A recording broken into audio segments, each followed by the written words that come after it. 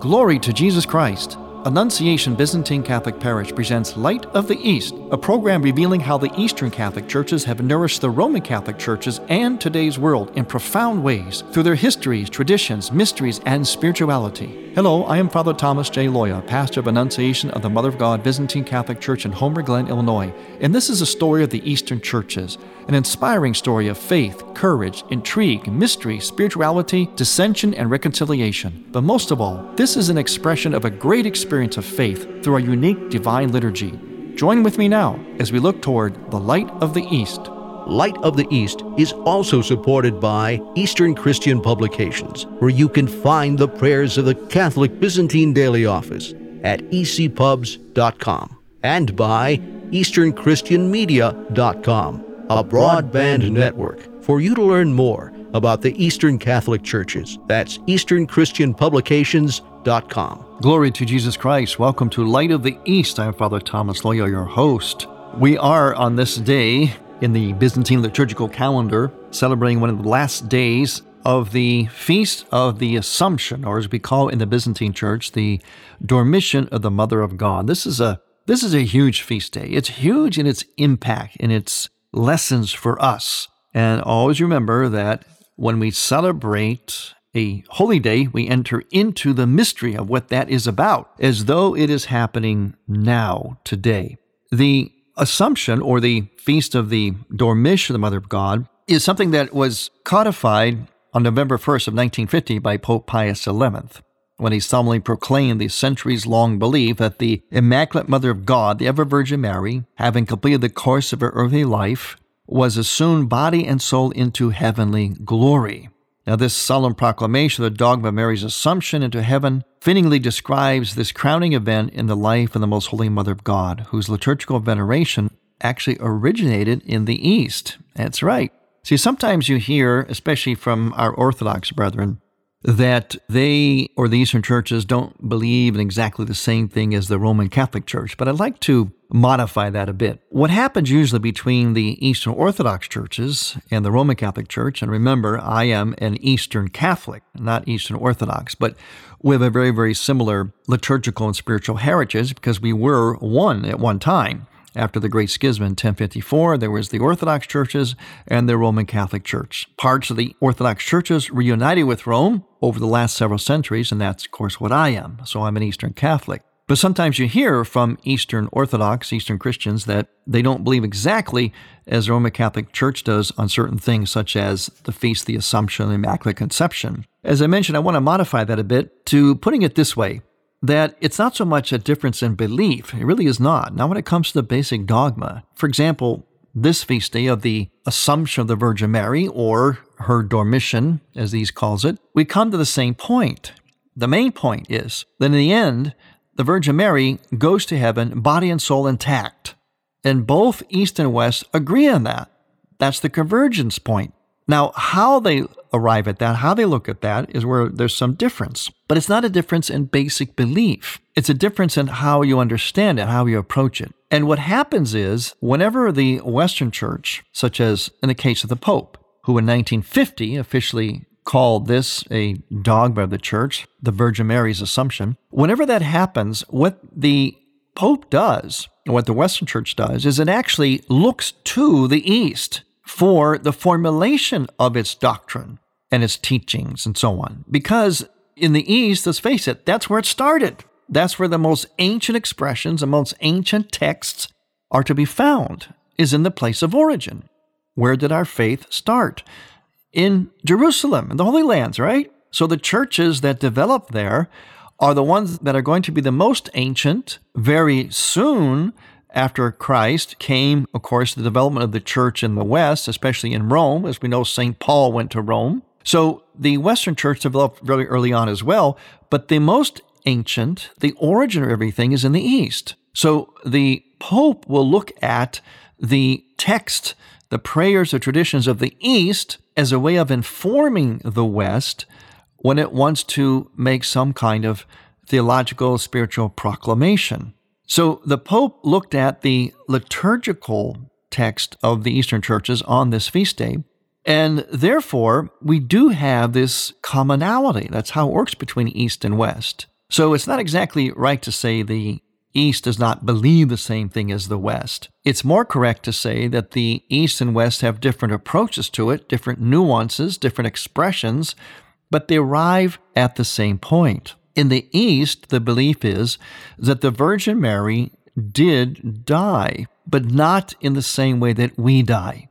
And the story is, the tradition is, that the apostles were transported, because they already at that point, they were going to different parts of the world to preach the gospel. I mean, St. Thomas went all the way to India. Can you imagine that? Some of these apostles went very far at that time. They didn't have airplanes and so on. It's amazing. So they went in every direction already to preach the gospel of Christ.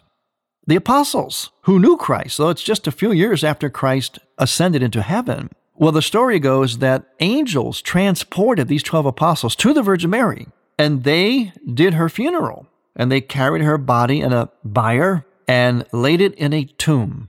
But Thomas, as usual, was not there, just as he wasn't there at the first appearance of Jesus Christ in the upper room after his resurrection. Thomas was not there, so when he wanted to go and see and venerate the body of the Virgin Mary that the apostles had laid in the tomb, the apostles came with him to show him where it was. They went to the tomb, and that's when they found that the Virgin Mary had assumed into heaven body and soul. She was gone, just like Jesus in the resurrection. All that was left were certain garments, and those garments emitted this great, wonderful fragrance of flowers. That's all that was there. So the apostles knew that just like her son, Jesus Christ, she had gone to heaven, body resurrected, body and soul together. This is the way that Eve and Adam would have entered into the next life, and also how you and I would have, or any other human person born on earth who followed God's ways would have gone to heaven, body and soul intact. We were never meant to die in the way that we know death on this earth, where the body and soul separate. We await then the resurrection of our bodies, as the scriptures tell us, and St. Paul talks about. Our bodies will be resurrected, reunite with our souls, and be spiritualized. In other words, glorious, wonderful, the way God intended it from the beginning. But there was an interruption of sin, which then made the body and soul separate at death. But the Virgin Mary, being the new Eve, was preserved from sin, so she remained intact in her life. In other words, she remained virginal, meaning not only physical virginity, but spiritual virginity. In other words, she remained integrated, intact. That's part of what we mean by her virginal state. The Virgin Mary is not just that she had no relations with any man, although she was married to Joseph, but that she was intact as a whole person, so that none of her being would be in any way separated or fragmented from the other parts of her, especially at the point of death. Her body and soul would go into heaven together. That is the Eastern approach. Now, the Western approach just says that she assumed into heaven, body and soul. It doesn't really say that she died in the way that the East says. But remember, don't be confused by the word that she died. She died, but not in the way that we understand death. So either way you look at it, from the Eastern or Western traditions, we arrive at the same point, and that point is what is essential. Body and soul together, assumed into heaven. And in fact, proud to say, in my own church, the Byzantine Ruthenian Church, we made a contribution to this establishment of this doctrine of the Assumption of the Virgin Mary. I'll read to you from a wonderful leaflet. We have a wonderful leaflet series that you can get from the Byzantine Seminary Press that gives a lot of information on the history and traditions of all the feast days of the church. On this feast day, in this leaflet for this feast day, it says this: Through these liturgical compositions in the Eastern churches, in other words, my church, through these liturgical compositions, the general belief in the bodily assumption of Mary into heaven remained well preserved and provided sufficient historical evidence for the proclamation of the dogma in 1950. The principal arguments from Byzantine tradition and liturgy in support of the dogma were collected by a Ruthenian theologian, Monsignor Nicholas Rosnack, and were submitted to the Holy See by Bishop Paul Goydich, who, by the way, was pronounced venerable because he was a martyr under communism. Concerning the petition of Bishop Goydich, the authors write, "The importance of this petition is obvious since it comes from the Ruthenian hierarchy, well versed in the Greek and Old Slavonic liturgical text, which, starting with the 9th century, are in constant use by both Catholics and Orthodox. And these texts clearly and absolutely contain the doctrine of the bodily assumption of the Blessed Virgin Mary. Thus we can conclude that the dogma of the Assumption of Mary, based on the deduction from Holy Scriptures, is a logical development of the centuries-long tradition deeply rooted in the liturgical prayers and minds of the people." So you see what I mean? As I say at the beginning, the West goes to the Eastern tradition, its liturgical texts in particular, and our church, proud to say my church, gave some of these texts to the Pope when he was going to formulate this dogma. So the East and West both believe in the same thing, but they arrive at it from different perspectives. As is so often the case, I'm Father Thomas Loya on Light of the East. Light of the East mission is Christianity's reunion, and to tell the story of the Eastern lung of the Catholic Church, we need your support. In order to keep Light of the East on the air, you can make a donation now by going to ByzantineCatholic.com. That's ByzantineCatholic.com, and then donate securely using any major credit card. With your help, we can keep Light of the East's illumination bright.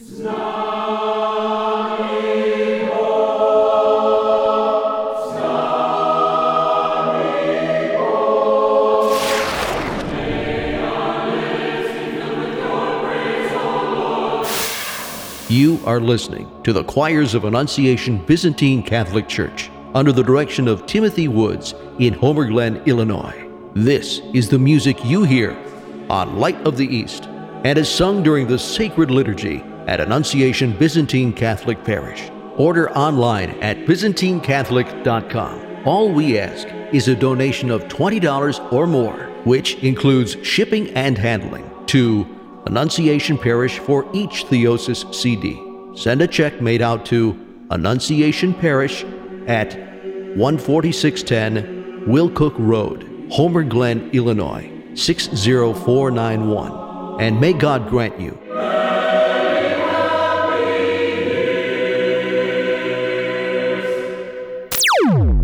Hi, I'm Bishop Earl Boyer for WJKN AM and W227BY FM, Good Shepherd Catholic Radio in Jackson, Michigan, and you're listening to Light of the East. There are 2 new books from EWTN Publishing: Grace Explained by Father Brian Mullady and Finding Frassati by Christine Wohar. In Grace Explained, Father Brian Mullady provides one of the clearest and most luminous explanations of grace ever written, employing the same everyday Catholic language that has made him so popular as an EWTN radio host and retreat master. And Finding Frassati, Blessed Pier Giorgio Frassati, is identified as the man of the 8 Beatitudes and recognized as one of the most fascinating and relatable saintly examples of the 20th century. Author Christine Wohar has created a practical guide to Frassati's short but spirited life. Grace Explained and Finding Frassati, available now at EWTNRC.com. Buy Catholic. Shop EWTNRC.com.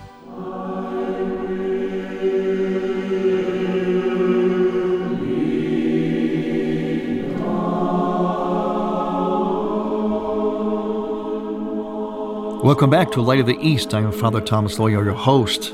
on the ending of a post-festive of a fantastic feast. I get all excited about these things. I hope you do too, because I live this. I live for this too, because it's so rich. It's so deep. And when you live, you ride the waves of the church. You enter into the mystery of these events. In this case, it's the Assumption or the Dormition of the Mother of God into heaven. And why is this significant for us to ride these waves, to enter into this mystery? Well, first of all, it gives us insight into what God's original intention was for us as human beings. And I mentioned this earlier before the break.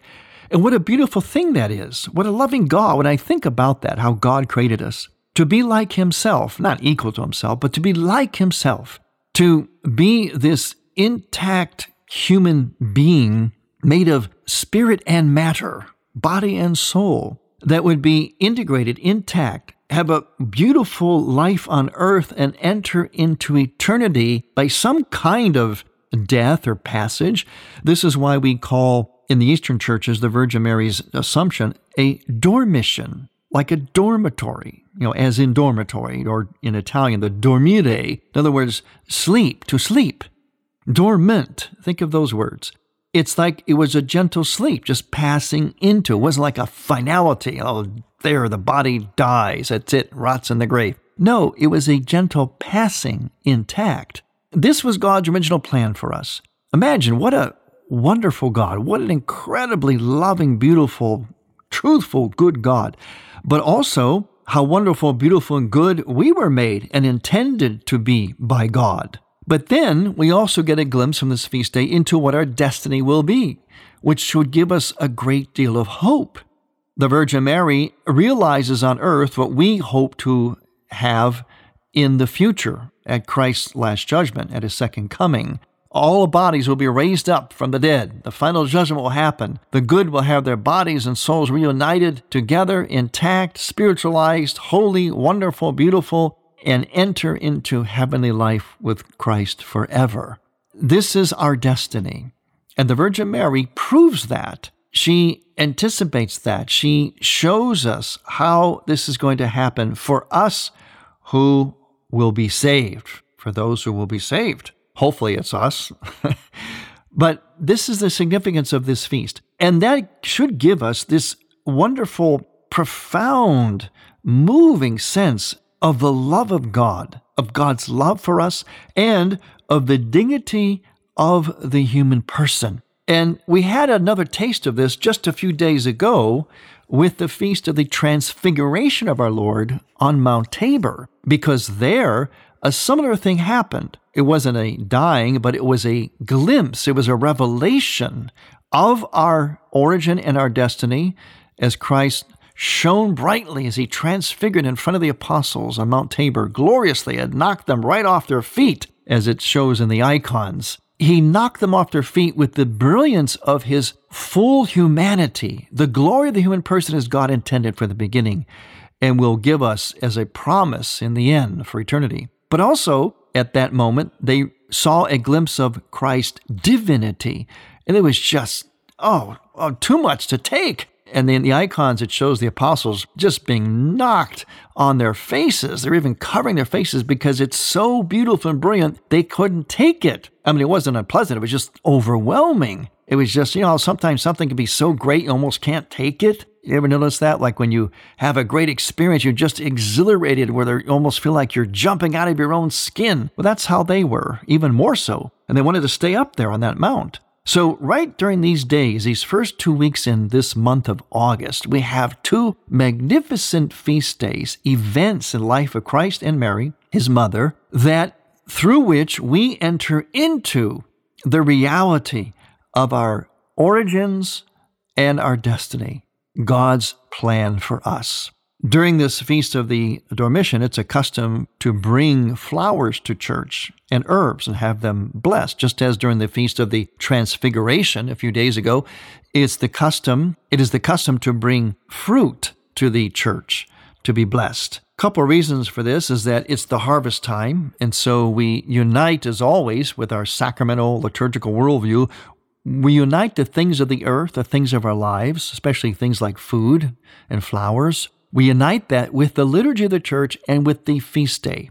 Secondly, the fruit reminds us of transfiguration. From a little seed comes this wonderful plant or tree that produces this succulent, life-giving fruit. Also, on the Feast of the Dormition, as I mentioned, the apostles came, and when they came to the tomb of the Virgin Mary, she had assumed into heaven, body and soul, and all that remained was this beautiful, flowery fragrance in that tomb. And that's why we bring the flowers and have them blessed at church. And when we do that, and it's a very real thing. When I bring that fruit to church, I get it blessed, and I eat of that fruit. It really is. I really have a sensation of this fruit being special.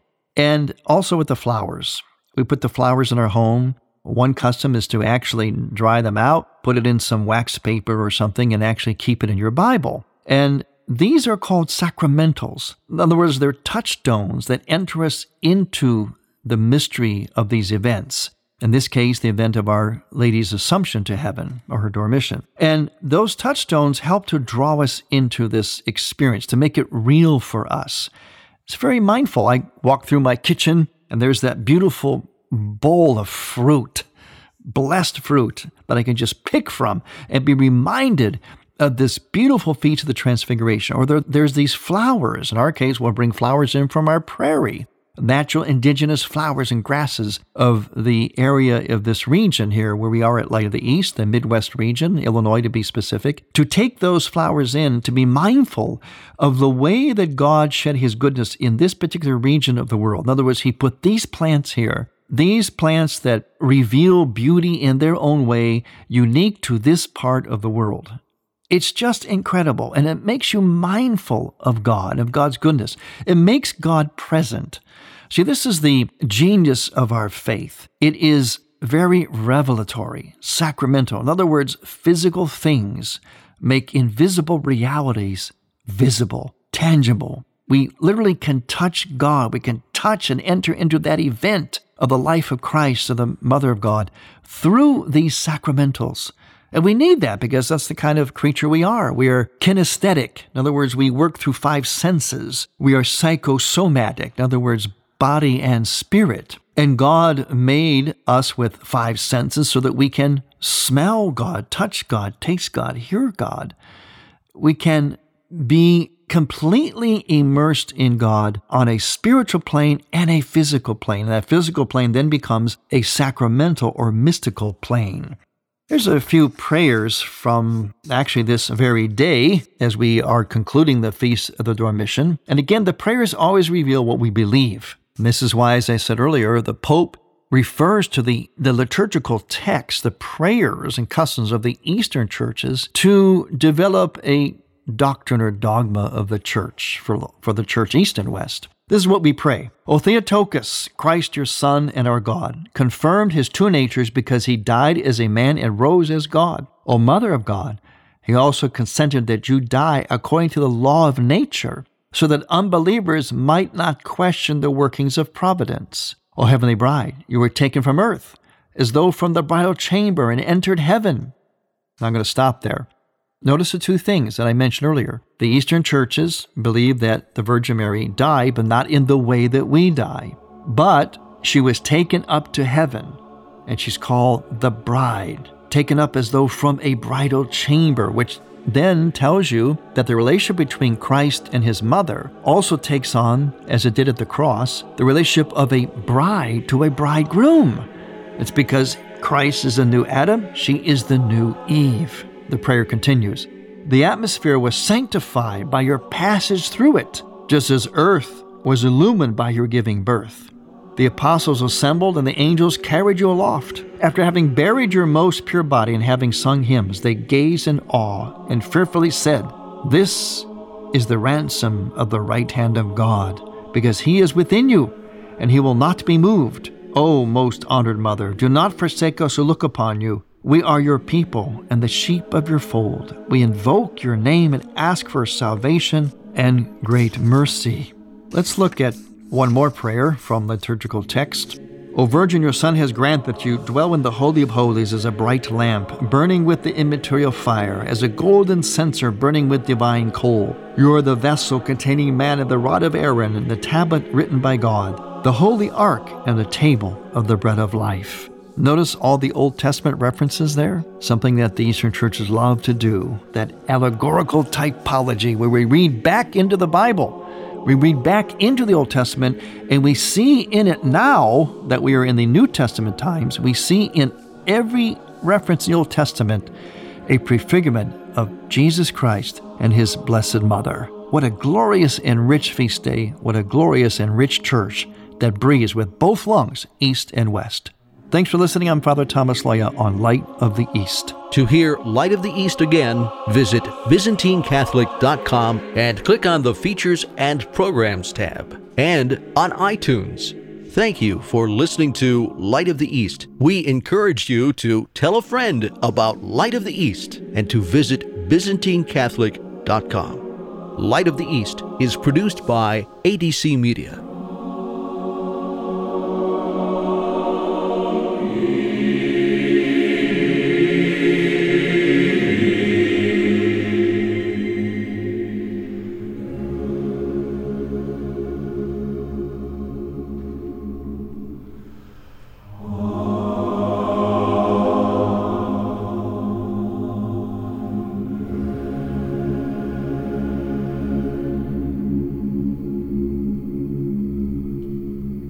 You know what Catholic radio is? It's training for the troops. It's a interaural of the ear boot camp. The folks who listen, who grow in their faith, grow in charity, grow in all the virtues, they then go out and exert an influence far beyond just themselves. Catholic radio has an exponential effect for bringing people deeper into the faith. Dr. Ray Guarendi thinks Catholic radio is important. So should you. Thank you for listening. Next week, we will return to the Light of the East. To learn more about Annunciation Byzantine Catholic Parish, visit our website, ByzantineCatholic.com, where you will also find an archive of all of our programs. In order to continue Light of the East with its mission of Christianity's reunion, we need your support with a donation. Any amount will be a blessing. Please make out a check to Light of the East Radio and send it to Light of the East, 14610 Will Cook Road, Homer Glen, Illinois, 60491. That's Light of the East, 14610 Will Cook Road, spelled WILL-COOK Road, Homer Glen, Illinois. Or donate online on the homepage of ByzantineCatholic.com. From the Light of the East, a new dawn of unity is in sight. God bless you, go with God, and may God grant you many happy years.